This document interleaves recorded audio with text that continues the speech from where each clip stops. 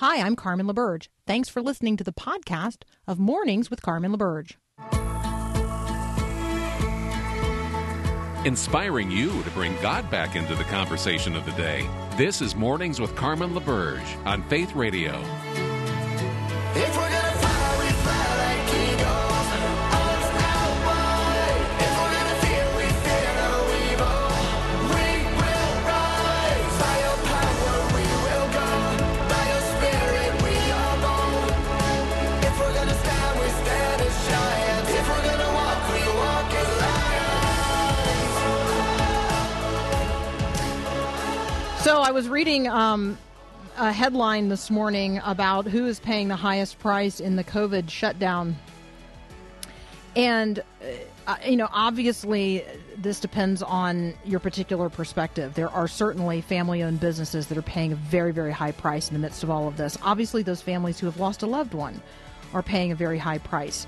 The families of healthcare workers on the front line, my friend Cindy in Houston, literally her husband has not been home since really the COVID crisis began, because he is a doctor who actually deals with people's lungs. Like, that's his area of expertise. And so he has literally not been home, to consider that for a moment. So there are families paying a high price. There are marriages paying a high price. There are businesses paying a high price.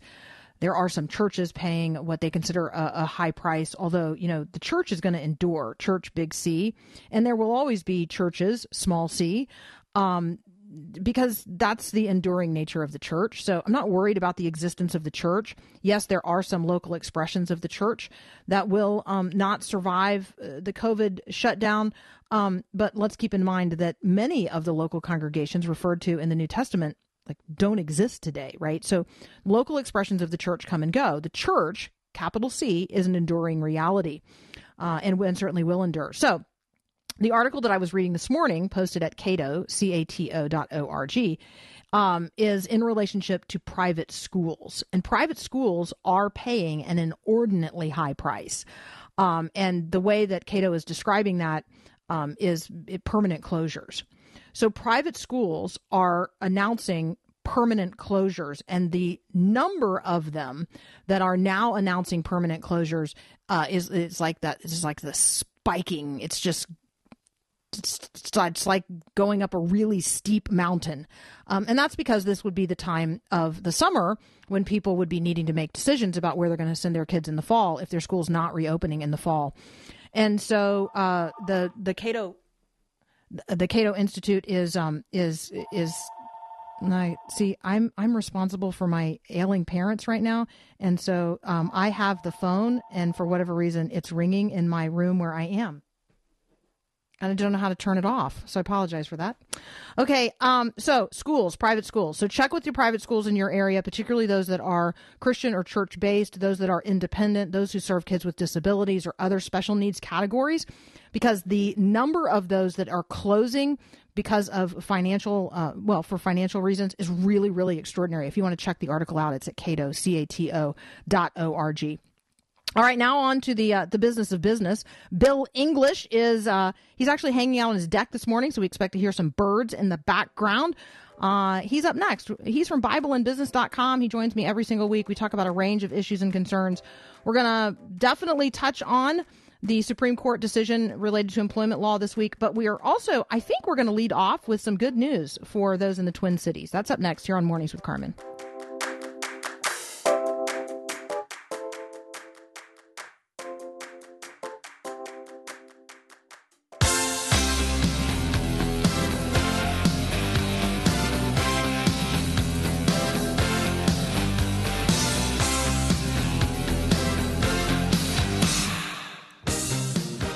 Joining me now, Bill English from BibleandBusiness.com. Bill, I was playing around with the ringer on the phone, and I was trying to turn it off, and I think, created more havoc. So if it rings in the background, just keep talking, and I'll try to mute myself. Okay, I'm good with that. And if you hear sirens or birds in the background, I'm out on my deck today. For some reason, my internet is not reaching my basement today, and I don't know why. So I'm telling you what, it's gremlins. It's gremlins. I know those aren't real things, so don't at me, those of you who are listening right now. But there are spiritual forces at work, obviously trying to keep Bill English and I from declaring the good news of the gospel into all the world. So, Bill, share some good news this morning in the Twin Cities. hey, up here in the Twin Cities, we have a nonprofit called Urban Ventures. And Urban Ventures usually supports children and families in the near South Minneapolis area. But they were funded to the tune of over $800,000 by an anonymous donor and some others. And now they are starting to fund businesses that were hurt by the riots but were not burned down. So these are existing businesses that have survived the riots. And Urban Ventures is starting to shell out $5,000, $10,000, $15,000 to these small businesses to help them replenish inventories, or maybe buy new fixtures that were damaged during the riots, or other things like that. And they're helping to revitalize the businesses in the Minneapolis area. And, many applause, and my hats are off to them for doing this. It's really good news. All right, so this is Urban Ventures, and if you guys want to check out the article about it, it's in the Star Tribune this morning. We always just want to celebrate when the people are responding to do good and to make good things happen. And so just want to celebrate Urban Ventures this morning and what they are doing in the Twin Cities to rebuild, to help people get back on their feet. So that's just awesome. All right, Bill, let's turn our attention to the decision by the Supreme Court of the United States that was issued in what we're calling the Bostock case. Give us your thoughts on this. It is employment law related, and so I thought a good topic for you and I at BibleandBusiness.com. Yeah, sure. So quick on the context. This is Bostock versus Clayton County. That's in Georgia. They had 3 similar cases like this, and that's why the Supreme Court took the case. In 2 of the cases, in the 2nd and 6th circuits, they held that an employer who fires an employee simply for being gay or transgendered violates Title VII, and I'll get to Title VII in a minute. The 11th Circuit, which is Florida and Georgia and one other state, held that Title VII does not prohibit employers from firing employees simply because they are gay or transgendered. And so the lawsuit made its way to the Supreme Court, and the majority held that an employer who fires an individual merely for being gay or transgendered violates Title VII. And I'm going to quote here from their opinion. It is unlawful for an employer to fail or refuse to hire or discharge any individual or otherwise to discriminate against any individual because of their race, color, religion, sex, or national origin.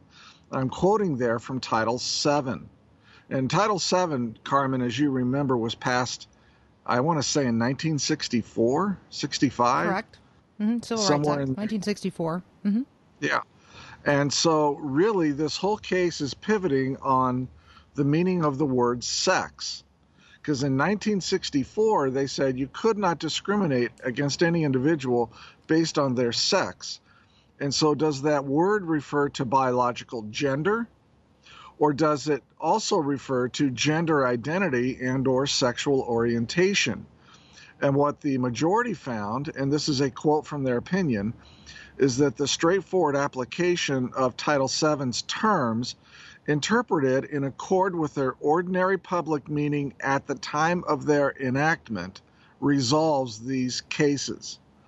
So what they're going to say is that even in 1964, that the word sex also referred to gender identity and sexual orientation.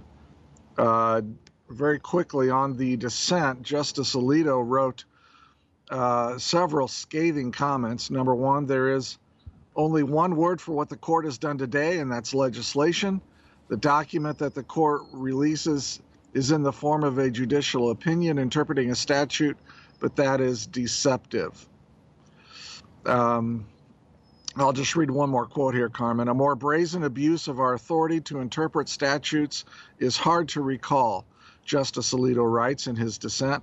The court tries to convince readers that it is merely enforcing the terms of the statute, but that is preposterous.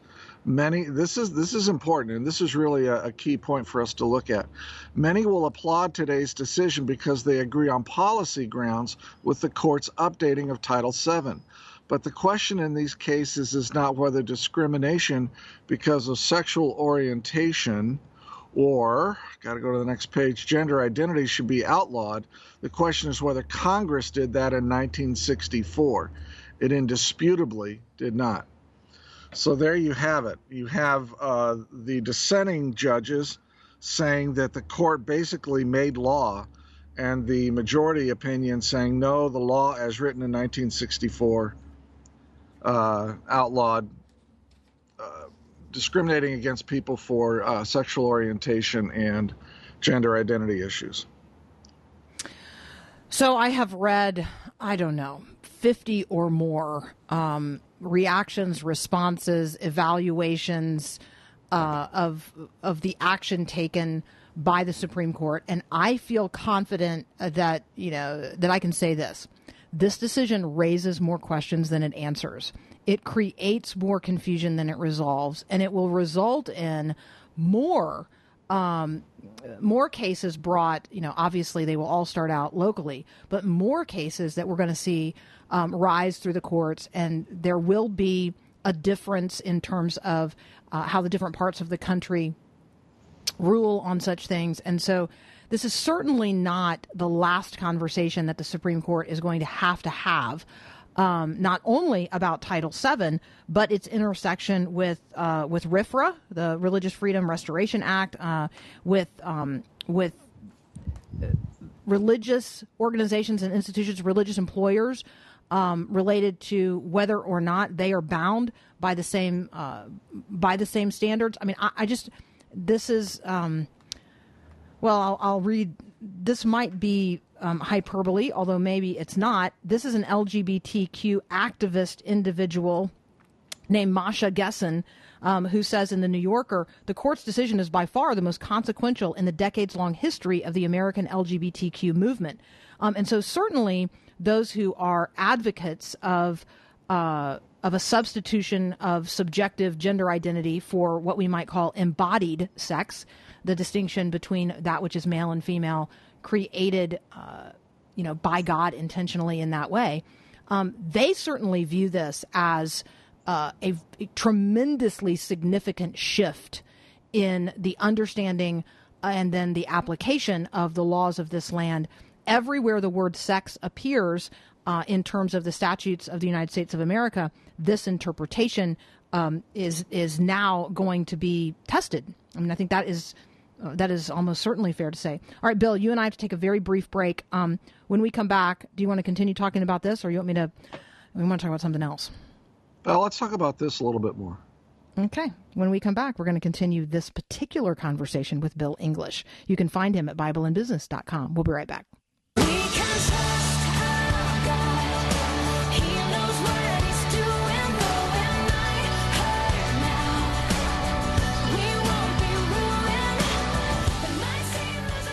Continue my conversation with Bill English from BibleandBusiness.com. Bill, in relationship to the decision of the Supreme Court of the United States in the Bostock case, which we will now learn to say in much the same way as we refer to the Obergefell case in 2015, which redefined the definition of marriage across the United States of America, and the way we have learned to refer to Roe v. Wade. I think that it is fair to say that this is the Roe v. Wade of religious liberty in terms of the threat. I'm going to just use that word, the threat that a decision of the Supreme Court brings to religious institutions, including churches. Do you think I'm overstating things? No, I don't. And I think that this is a spiritual battle more than a legal battle. This is why Christians across this nation need to be praying for our country and praying for revival. When a country lives in sin, as we do, God sends, I'm Deuteronomy 27 now, God sends on it rebuke, confusions, and disease. And is there anybody within the sound of my voice who doesn't believe our country is confused? You see these kinds of rulings and you go and you read the logic, and then you just kind of look at yourself and say, this is confused logic. This is not the way logic normally works. That's because it's a spiritual battle more than it is a legal battle. We need to be praying for our country.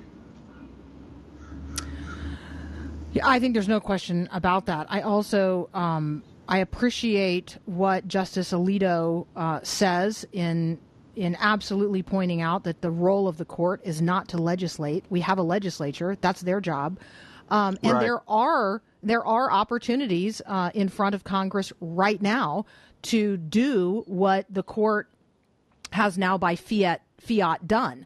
But 45 times, the Congress of the United States has declined to do what the court just did by fiat. And so I think that that those of us who are concerned about the way the three branches of government are designed and are supposed to relate to one another, there's cause for concern here just in terms of kind of the structural integrity of the branches of government and how they are supposed to relate to one another. And the Supreme Court is not supposed to be the legislative branch. Yeah, the separation of powers is very important. And for 45 years, bills have been introduced into Congress to add sexual orientation and other types of descriptors to this list in Title VII, and they have never passed both houses. Now, presumably, in our system of government, the houses represent the will of the people, and there hasn't been enough of the will of the people to add these descriptors to Title VII. The court steps in and does it anyways. That is a violation of the separation of powers, in my estimation. And I think even though I might agree with it on policy grounds, from an employer perspective, how we got there is the wrong method. And, you know, process matters.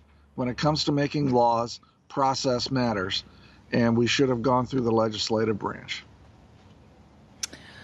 All right, let's do something joyful here at the end of our conversation together today. Favorite Bible verse or passage or story or character? For me? Mm-hmm.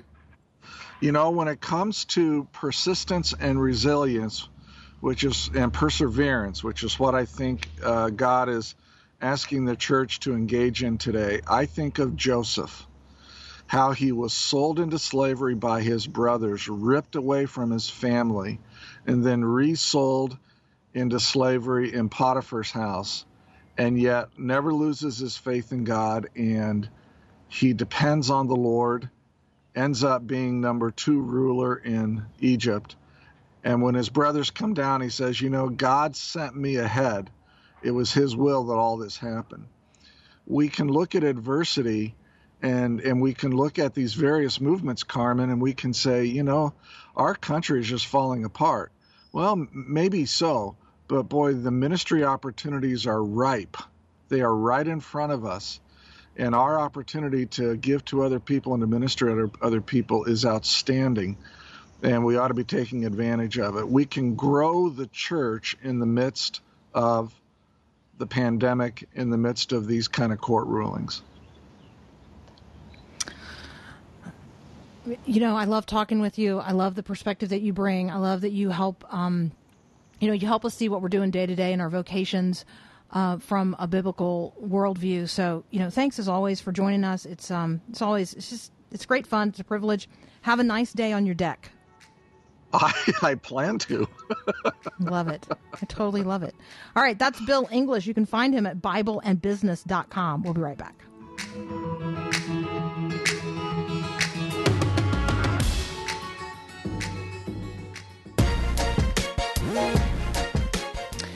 President Trump has signed an executive order on police reform. Both the Senate and the House have their proposals drafted.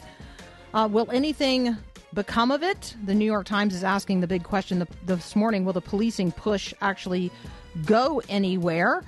And so I do think that this is a conversation that we are going to continue having in the culture. Next up, I've got Adam Davis. He is a former police officer. He's the co-author of On Spiritual Combat 30 Missions for Victorious Warfare, and also a book called Behind the Badge, 365 Daily Devotions for Law Enforcement. We're going to have what I hope will sound to you like a balanced conversation about the challenges and indeed the trauma that law enforcement agents face each and every day, and maybe how we as a country can just do better. All right, it's going to be a conversation between two Christians who are concerned about what's going on in the law and in the land. Adam Davis up next.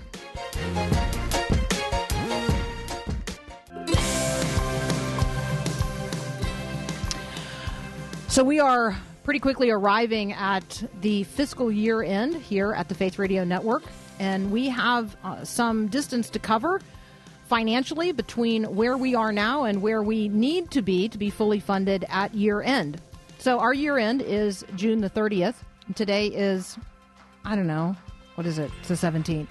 Okay, so we have a few days left to get from where we are to where we need to be, and we need you to walk with us and help us. So I'm just going to straight up ask, if you have not yet given financially to Faith Radio in this fiscal year, would you please consider doing so? Actually, would you do so? Don't consider doing it. Just do it. You can donate now at myfaithradio.com. You can do so by texting the word GIVE to 877-933-2484.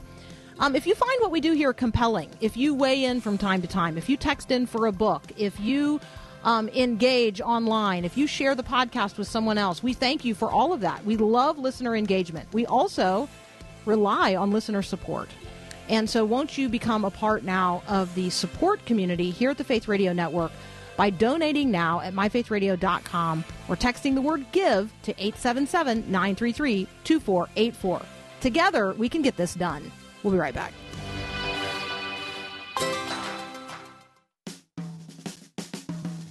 This is Max Lucado. Seems too easy. Doesn't Mom need to experience what she gave? A few years wondering if she'll see her daughter again, some pain-filled nights, a bit of justice. Isn't some vengeance in order? Of course it is. God cares about justice more than we do. In Romans 12, Paul says, "Never pay back evil for evil. Leave that to God, for he has said he will repay those who deserve it." We fear the evildoer will slip into the night, unknown and unpunished. Not to worry. God will repay, not he might repay. God will execute justice on behalf of truth and fairness. Fix your enemies? That's God's job. Forgive your enemies? Now that's where you and I come in. We forgive. This is Max Lucado. You'll get through this. So the back row is your glide. 'Cause walking just won't do dance. You don't have to know how to. Ever since Christ got you left. Joining me now, Adam Davis. He's a former police officer. He is an author. You can find him at theadamdavis.com. Do I call you Officer Davis? Do I call you Mr. Davis? Can I just call you Adam? Just please call me Adam. Well, Adam, call me Carmen, and welcome Thanks. to the Faith Radio Network. We appreciate Thank your you being for here having me, today. Carmen. Yeah, thank you so much. Yeah, it feels like a bit of a mess out there, and so I appreciate your willingness to be on. You're not just a former Alabama police officer; you're a trained FBI hostage negotiator. You're a criminal investigator. You've spoken on many occasions in many environments to the challenges that we face. And one of the things that you observe frequently is that there is a relationship between the police we have, the policing we receive, and the people we are. Like, right, there's an experience day in and day out that the police have, that law enforcement officers have, with sort of the worst of who we are. And that changes how they see things and how they operate. So I want to talk with you about the intersection of all of those dynamics today. Sure, absolutely. It's definitely a challenge, and I think that the greatest thing we can do is rely on our faith when we're serving, because it's a burden that we were not created to carry. It can be a very heavy burden. So when you take us into that experience, take us into an escalating conflict with an individual or with a group of people, and how a police officer has to rely on a peace that passes understanding and an internal peace that enables them to demonstrate, live, restrain, advance the cause of peace in the midst of a really hostile situation.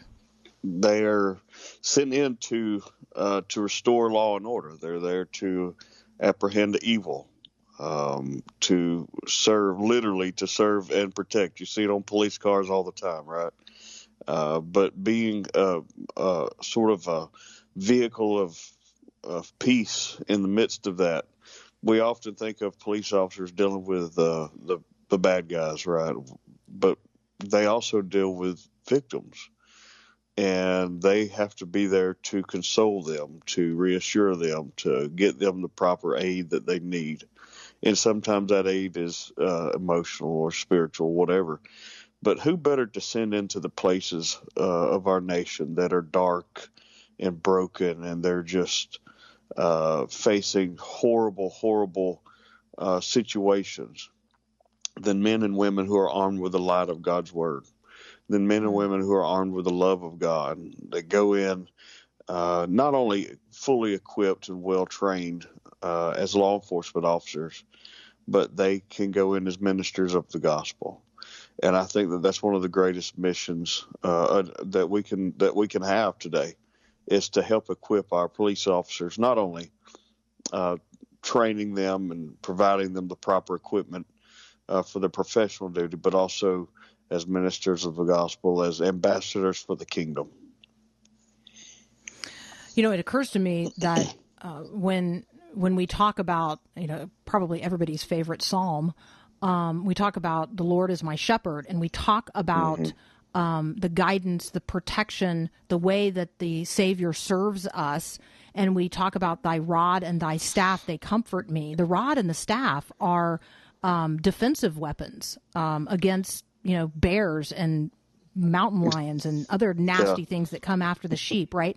And the shepherd literally, lays himself down in the opening of the sheepfold. Like, he puts himself in between, in this metaphor, the good guys and the bad guys. If we were just to begin to even make a mental shift, to begin thinking about the police differently, and to be looking for those kinds of individuals to serve in our communities. Maybe if we began challenging Christian young people to consider going into the profession of policing, that would be one way that the church could engage in this. That I don't hear us contributing that right now to sort of the overall conversation. Well, and you need to. There's got to be a strong message of support coming from every community across America, but especially churches. Churches have to be supporting their law enforcement. We have to just get to the point to where we quit grouping people together based on their profession or their race or their background or whatever, and saying that one person does this, so they're all bad, or we have to punish everybody in this because one person does this, and start taking personal, individual responsibility and being held accountable on a personal, individual level, and looking at the fact that we are not one, we are one made up of many, and that when we begin to approach it from that perspective, then we could address some of the issues that we're trying to do with a broad brush, and that's not going to be effective.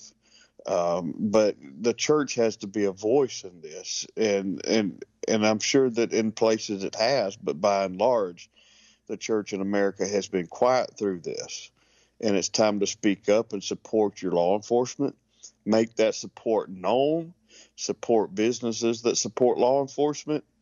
And because if you don't, the silent majority will no longer be the majority.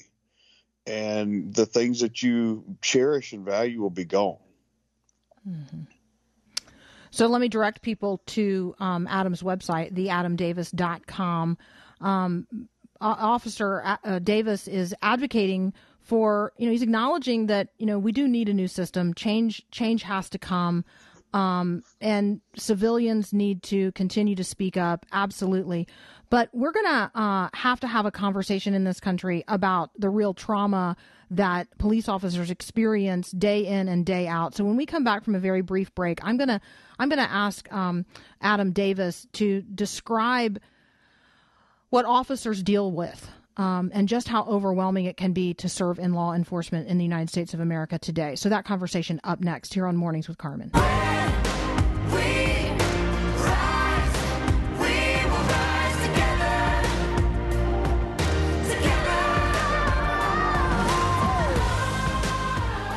I'm continuing my conversation with Adam Davis. He's a former police officer. He is also a trained FBI hostage negotiator, a criminal investigator. He is an author. You could grab one of his books, Behind the Badge, 365 Daily Devotions for Law Enforcement. Maybe you could just get a bunch of copies of it and give them to the guys in blue where you live. One of the things, Adam, that I looked up because of the conversation that we're going to have today is a website that is odmp.org, Officer Down Memorial Page, odmp.org. And right now, the officer featured is Julian Keene Jr. He's a wildlife officer in the state of Florida. The Florida Fish and Wildlife Conservation Commission, technically his employer, and his end of watch is listed as Sunday, June the 14th. Let me just tell you that Officer Keene was shot and killed in LaBelle, Florida, when he attempted to stop a hit-and-run suspect while off duty. The suspect or suspects have been apprehended. Let me tell you, when I look at a picture of Officer Keene here, I'm thinking to myself, here is a vibrant, big, strong, and yes, black man, but a joyful spirit. Like, you can just look at his picture and say to yourself, that's a guy I'd like to be friends with. When he went to work on Sunday, actually he was off duty at the time, but when he's driving around, right, in his clearly marked truck, in this case, because he's a wildlife officer, he drives around, even though he's big and he's well trained and he looks intimidating, frankly, he drives around with fear, and that fear was legitimate. Like, right, I think at some point we have to get to the place where we acknowledge this is a job that is targeted in our life together today as Americans. Yeah, I mean, fear is a very real part of being a human being, and it can be something that motivates you, or it can be something that debilitates you. But every single police officer makes a conscious decision in the face of fear to go anyway. That's what separates them from anybody who cowers back and does nothing. And that's what makes them special, is because they have fear just like me and you, and they do it anyway.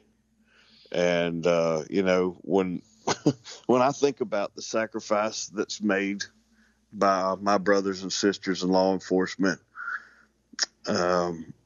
frankly, it really bothers me to see so many people take it for granted, not respect it, not honor it. And he didn't go to work that day planning to be killed. He didn't go to work that day thinking that was going to be his last day, family and friends. But that's sort of in the back of everybody's mind when they do go to work. I may not come home today. And that's the difference in law enforcement, is you don't know if you're going to come home that day because of the very real threat that is out there against law enforcement today. So certainly they deal with a number of challenges that are very unique and dynamic, and the church, the American public, has to be willing to stand up and support them and fight for them. So give us some practical ideas in terms of supporting, the most local of our law enforcement. So what, I see a police officer or a sheriff's deputy, is it appropriate or inappropriate for me to pull over and roll down my window and say something? Is that just scary to them? What can I do to be supportive? What can I say? What should I not say? Are there things going on that we could be supportive of that are happening behind the scenes that we just don't know about? You see what I'm looking for here, some practical help. Yeah. There's practically, you can pray for them. If you're a pastor, you can make it known that you support them. You could plan for future law enforcement support days at your church. You could, if you're in line at a drive-through and you see a police car behind you, pay for the meal behind you. Pay for the officer's meal. If you see an officer in a restaurant, pay for the meal. You could, there's a billion ways to do it. Law Enforcement Memorial Day, you can make your voice heard. That's back, that's in May. But anything that has to do with letting them know you appreciate them, you support them, and frankly, if you're a pastor, if you're a minister at a church, you have a microphone or you have a platform, you could let it be known that you and your church publicly support and back law enforcement, because quite frankly, if you don't back law enforcement, I wouldn't want to go to your church. So I think it needs to be made known that you support good guys, that you want to fight for them, and that your church is a safe place for them. And part of that, I'm wondering if offering them, quietly, obviously, this is the behind the scenes part of the conversation, but quietly offering them some of the supportive services that they may need because of the trauma they face day in and day out. I think they are under overwhelming and extraordinary stresses that probably influence them at home. Worry and fear being a constant companion in the work that they do every day. Does that sound like something that the church could be providing for law enforcement in our local communities, like those kinds of supportive services? Some churches are equipped for that. Some are not, but there's a great number of resources out there that churches could plug into, and some of those are on my website, and if they're not, they will be soon. There's just a number of resources that pastors and those who are equipped to serve law enforcement in the time of their need, and law enforcement chaplains and trauma counselors specific for first responders. It's time that we come together and have the conversations. A lot of pastors they're not familiar with dealing with things specific to law enforcement. They are trained, as counselors, but they're not trained in specific things to deal with law enforcement. You have some pastors who are former law enforcement, but not all of them. And so it's a very specific, unique challenge, and one that I hope that the church will step up to and be present in the midst of. Okay, this is a completely different question here, and it's okay with me if you pass on answering it. But should my church hire law enforcement officers to, be there at our church? Because, bad guys do bad things and tend to target vulnerable people. Or should people in my church be carrying concealed weapons? Well, you have a Second Amendment right to carry a concealed weapon or carry a weapon, so anybody that's a lawful, law-abiding citizen, they are given that Second Amendment right to carry that weapon. I think if your church decides that they want to employ off-duty police officer during the service, then that's certainly something that's available in most areas, many areas. But a lot of churches have teams that are trained, that they're equipped to handle any type of security issues that may come up. And, a lot of them supplement that with a uniform officer during the service, but they may work traffic or parking lot, or they may be inside, or, there's different things. So there's different options there, but certainly practice your rights and, according to the law, and work together with law enforcement. You're going to be one of our audience's favorite guests. Adam Davis, thank you so much for joining us today. Friends, you can find him at theadamdavis.com. We appreciate what you do each and every day, and for joining us today on Mornings with Carmen. Thanks a lot. Thank you so much. Bye-bye. We'll be right back.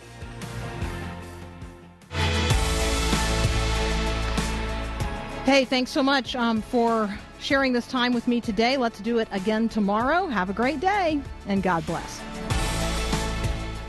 Thanks for listening to this podcast of Mornings with Carmen LaBerge from Faith Radio. If you haven't, you can subscribe to automatically receive the podcast through iTunes or the Google Play Music app. That way, you never miss an episode. It's also available anytime at myfaithradio.com.